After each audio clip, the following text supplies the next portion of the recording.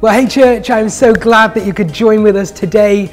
Before we start, I just want to say a massive thank you to you all for your grace in allowing Ruth and I some time off. We rested, we played, we ate nice food and drank nice wine. We went on bike rides and caught up with family and friends who we haven't seen for many months now. And so it was really needed and much appreciated. So thank you so much from both of us.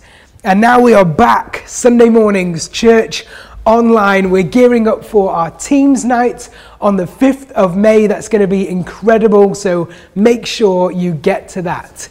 And today, we are starting a brand new series for the next 6 weeks. We're going to be looking at this series called Rooted. So let me read to you as we start a core verse that will set the tone for the messages to come, and it's found in Ephesians chapter 3. It says this: I pray that out of his glorious riches he may strengthen you with power through his Spirit in your inner being, so that Christ may dwell in your hearts through faith.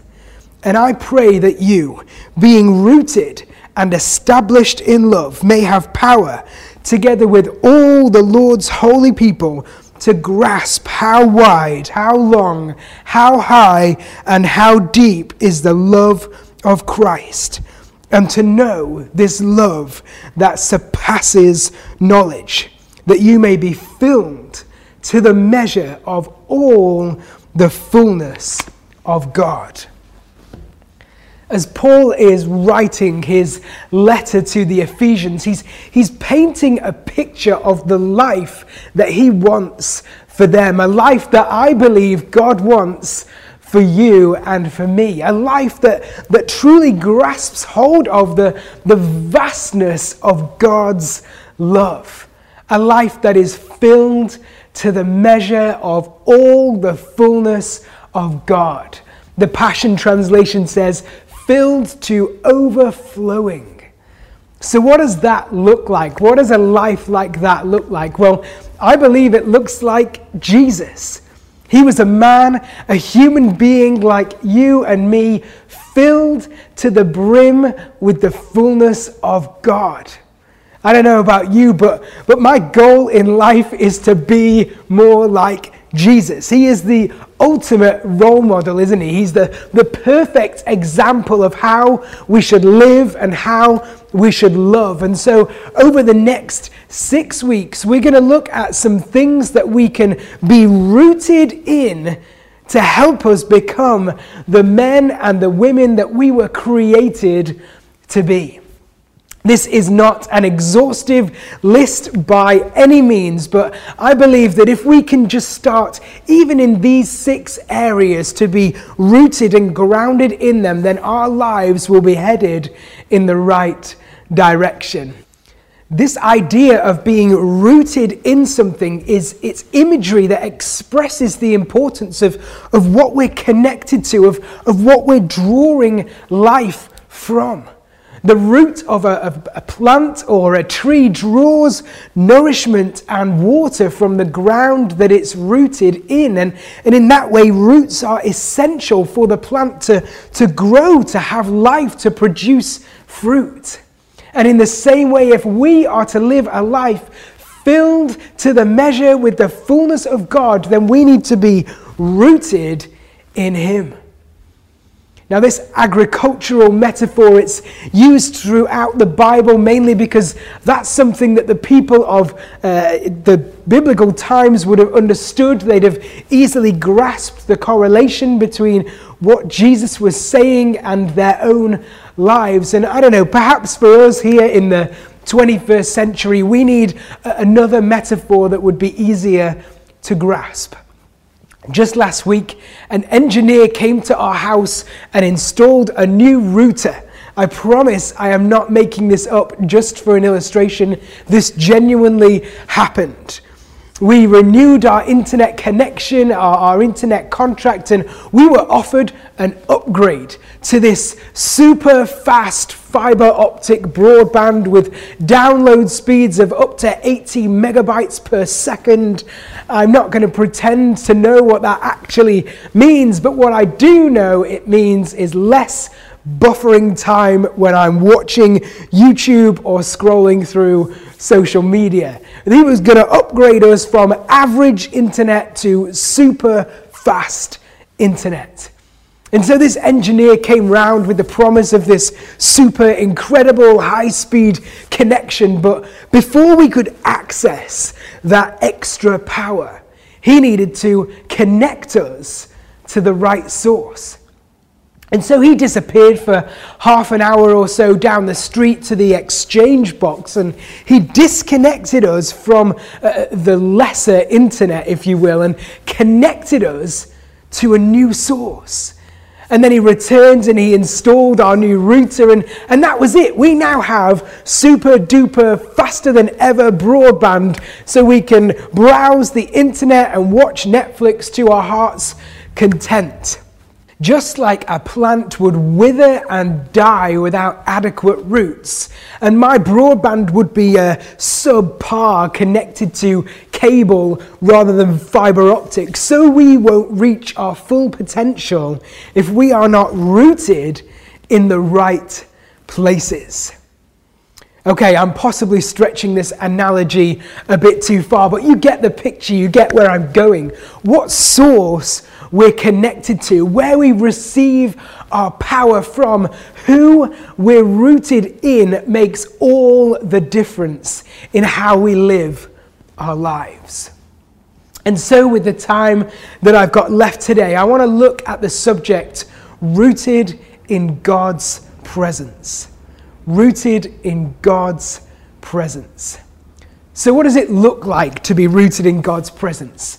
In James chapter 4 it says, "Draw near to God and he will draw near to you." That's a great promise, isn't it? In Acts chapter 3, times of refreshing come from being in his presence.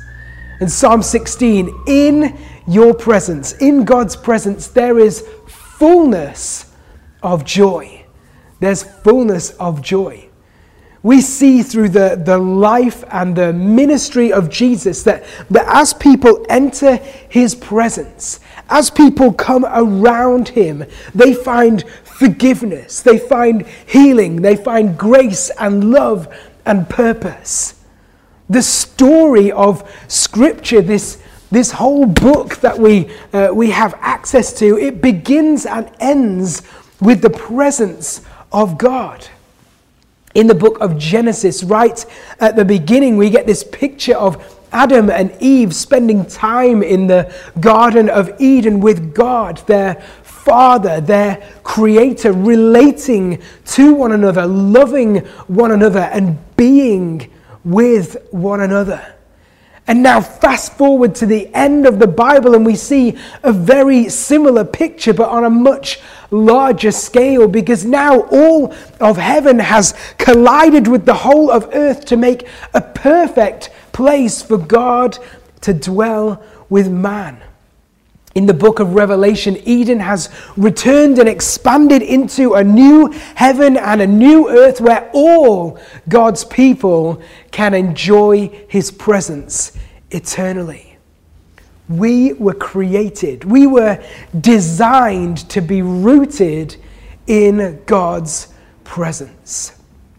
There's a lot of talk at the moment around post-lockdown anxiety, about how stepping back into whatever the world will look like now, how that will feel, how even minor social interactions might be challenging for us after so long without really connecting with people other than through a screen. I heard a story the other day about one person who felt exhausted after going to the barber's because that trip came with 30 minutes of small talk. We're not used to that anymore, are we? These questions that are running through our minds. Is it safe to return to work? Is it safe to go to the shops? What if there's another spike and we're thrust back into lockdown again? There's a bunch of questions that we just don't have the answers for. And I saw an Instagram post from Bethel the other day that read, "Most of the time, I don't need answers. I need a person. I need presence." We need God's presence. Pause. Rest. Connect with Jesus. In his presence is peace that passes all understanding. Pause. Rest. Connect. I love that. I love that. You know, after feeding the 5,000 with a boys' picnic, we read these words in Matthew chapter 14. "Immediately he made the disciples get into the boat and go before him to the other side while he dismissed the crowds. And after he had dismissed the crowds, he went up on the mountain by himself to pray."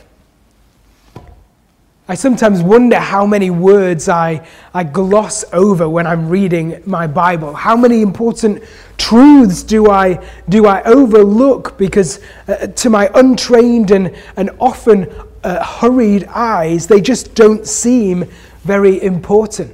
They almost fade into the background, seemingly lacking in significance.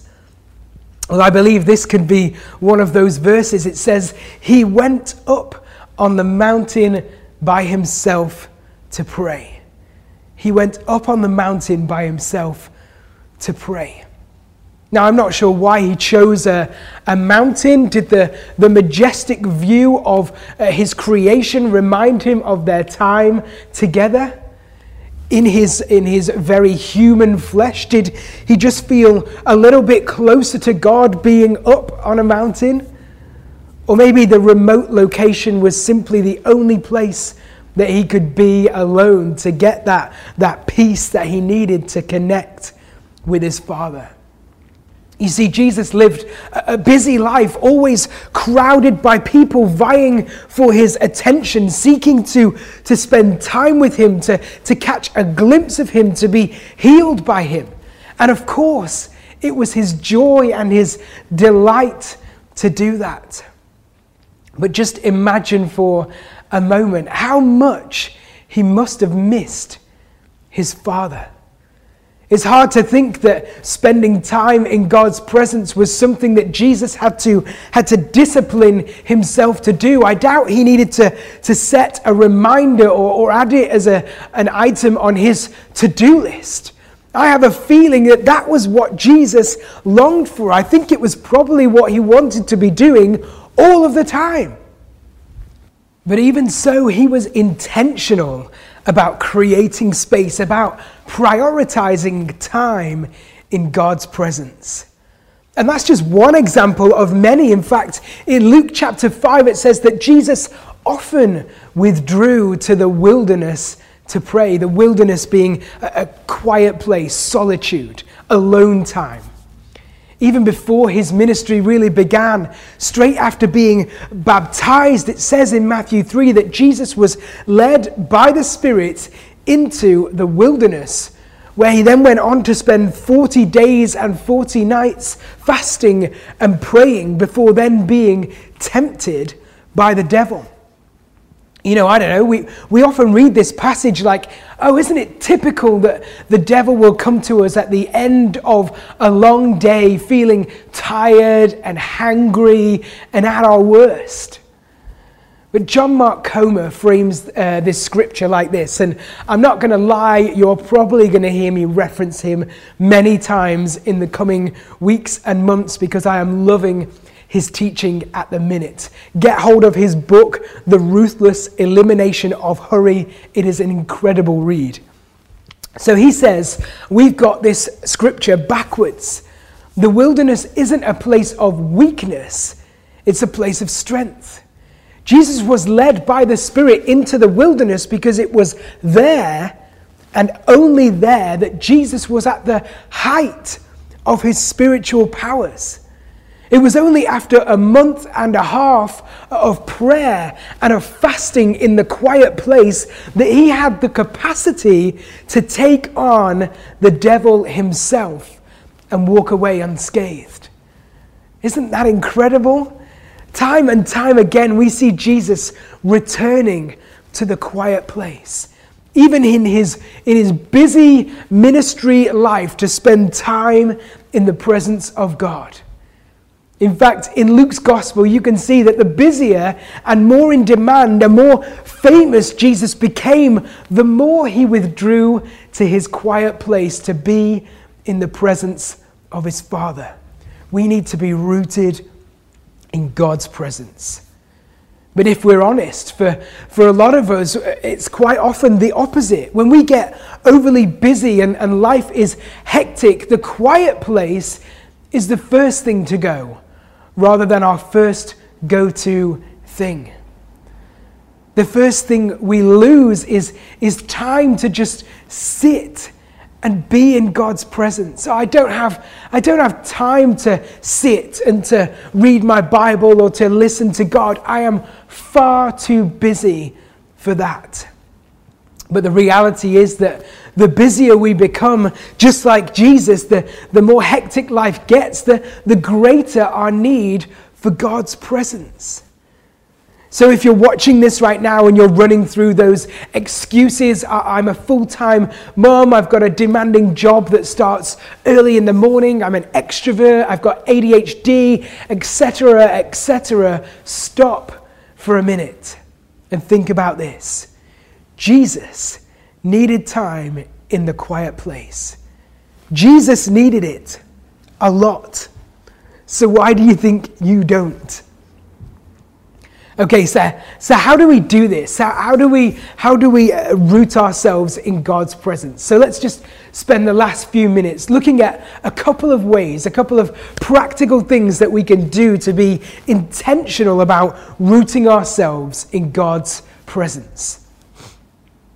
The first one I want to say is this: it's the quiet time. Do you ever find that quiet time alone with God can feel like a bit of a chore rather than an intimate connection with your Heavenly Father? I think, and I know I found it in my life in the past, that a quiet time, it can become just another thing on the to-do list. Like, listen to worship, pray, read the Bible, and then on to the next chore. I've got the dishes to wash, or the food to make, or got to get to work, whatever it is. These times can become stale. And whilst it's great to be in the routine and the habit of setting time aside to be with God, of setting aside that daily quiet time, I think maybe we just need to mix up what it is that we're doing. Our life group series at the minute, the prayer course, has been great for this. A few weeks ago, we spent 15 minutes just in silence waiting on God.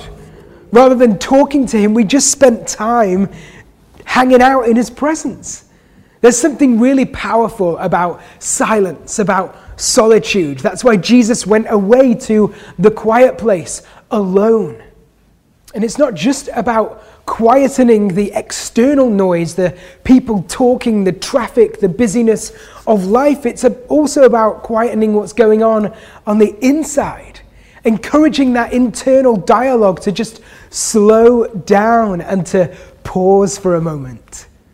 I don't know about you, but my mind is constantly thinking about what's next, moving from action to action, getting prepared, getting ready, and it actually becomes really challenging to just be present in the moment. It's something I definitely need to practice, and maybe you do too. Practice pausing and quietening down all the noise, inside and out, and just be in the moment, be in God's presence. And then just this week, the prayer course life group series talked about journaling, didn't it? And that's something I know Ruth finds really helpful, writing down her thoughts and prayers, but also what she believes God is saying to her, what he's speaking over her life. Because God is always talking, isn't he? We just need to listen more. The point here is that we shouldn't allow ourselves to become lethargic or tired of our quiet time. Try something new. There is no set formula. Just do what works for you. A quiet time in God's presence should be life-giving, not life-draining. And actually, this time spent with God shouldn't be something that we just do for 15, 30 minutes, an hour a day, and then move on with the rest of the things that we've got to do. This quiet time should set the pace and the tone for the rest of our day. It's this idea of living to the measure of the fullness of God. And actually, our days are lived from the overflow of being in God's presence and all that it brings. Our quiet time doesn't end when we close our Bible or we say amen. It should continue throughout our day into conversations with colleagues, our attitude towards the bus driver, how we interact with our family. And let me just touch on one other practice that can help root us in God's presence. We've got our quiet time, and I would suggest that would be part of our daily rhythm. But this second one, it can fall into a weekly rhythm, and it's the practice of Sabbath. Now, this might seem like an old-fashioned idea or something that is not relevant for the 21st century. You might be saying that we no longer live under law, but we live under grace, so we don't need to do that. But I would argue that Sabbath is more necessary now than ever before. We could preach a whole 6, 8, 10, 12-week series on Sabbath alone, and maybe we will at some point, but for now, I just want to give you an idea into what this practice looks like and how it can help you root yourself in God's presence. And the creation narrative, it describes 6 days of God speaking into life, everything from light to land to seas and sky and plants. And then he goes on to create the birds of the air and the creatures of the sea and the land before creating man. And then on the 7th day, it says in Genesis chapter 2, God rested on the 7th day from all the work he'd done, and he blessed the 7th day and made it holy. Have you ever noticed that Sabbath is the only practice that God commands? When God gave Moses the 10 commandments both times, it wasn't praying, it wasn't worship, it wasn't attending church on a Sunday that was commanded, it was Sabbath. So this traditional Sabbath or Shabbat, it's a 24-hour period running from 20 minutes before sundown on Friday night through to the same time on a Saturday.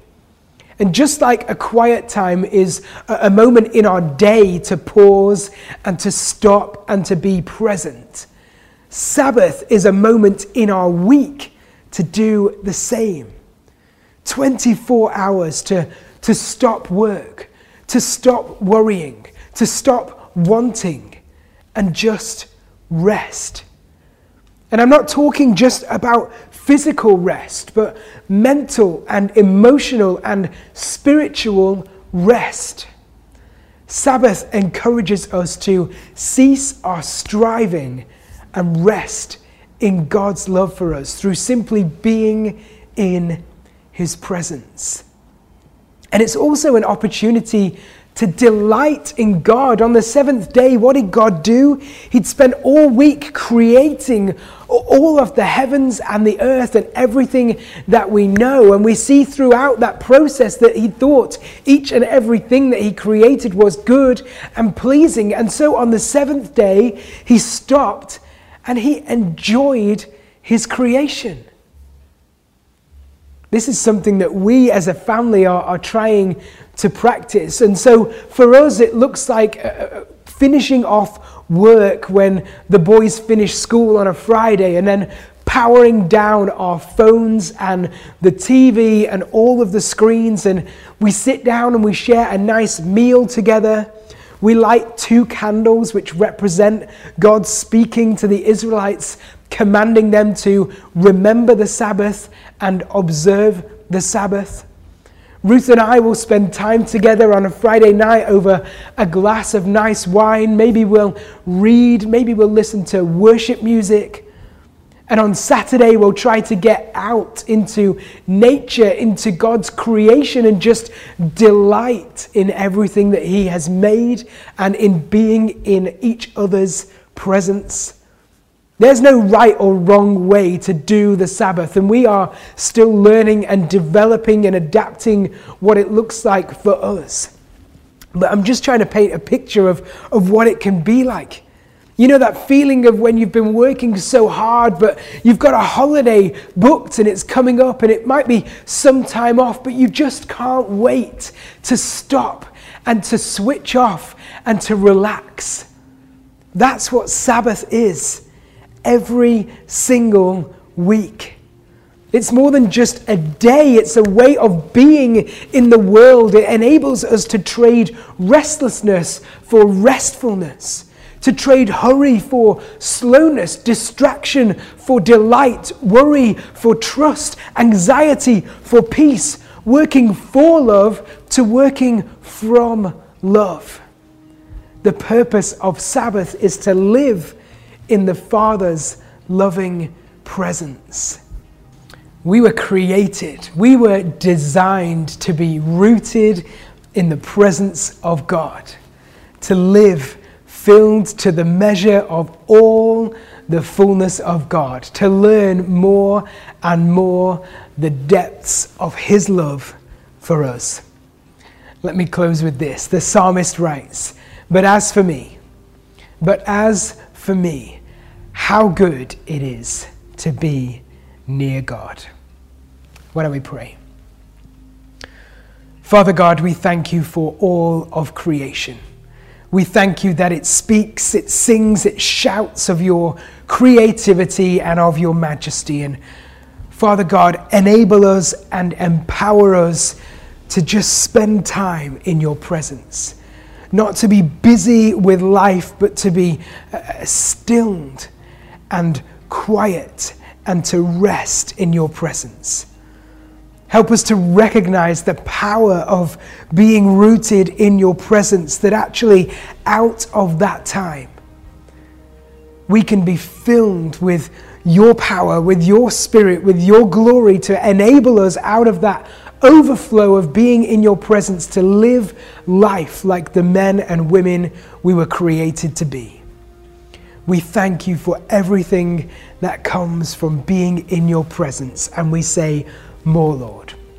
We say more, Lord. And so as we spend time this week, whether it's in our quiet times or whether we're practicing Sabbath, whatever it looks like for us, that God, you will, in those times, in those moments in the wilderness, in the quiet place with us and you in your presence, that you will bless us. That you will bless us. We thank you for your goodness. In Jesus' name, amen. Amen.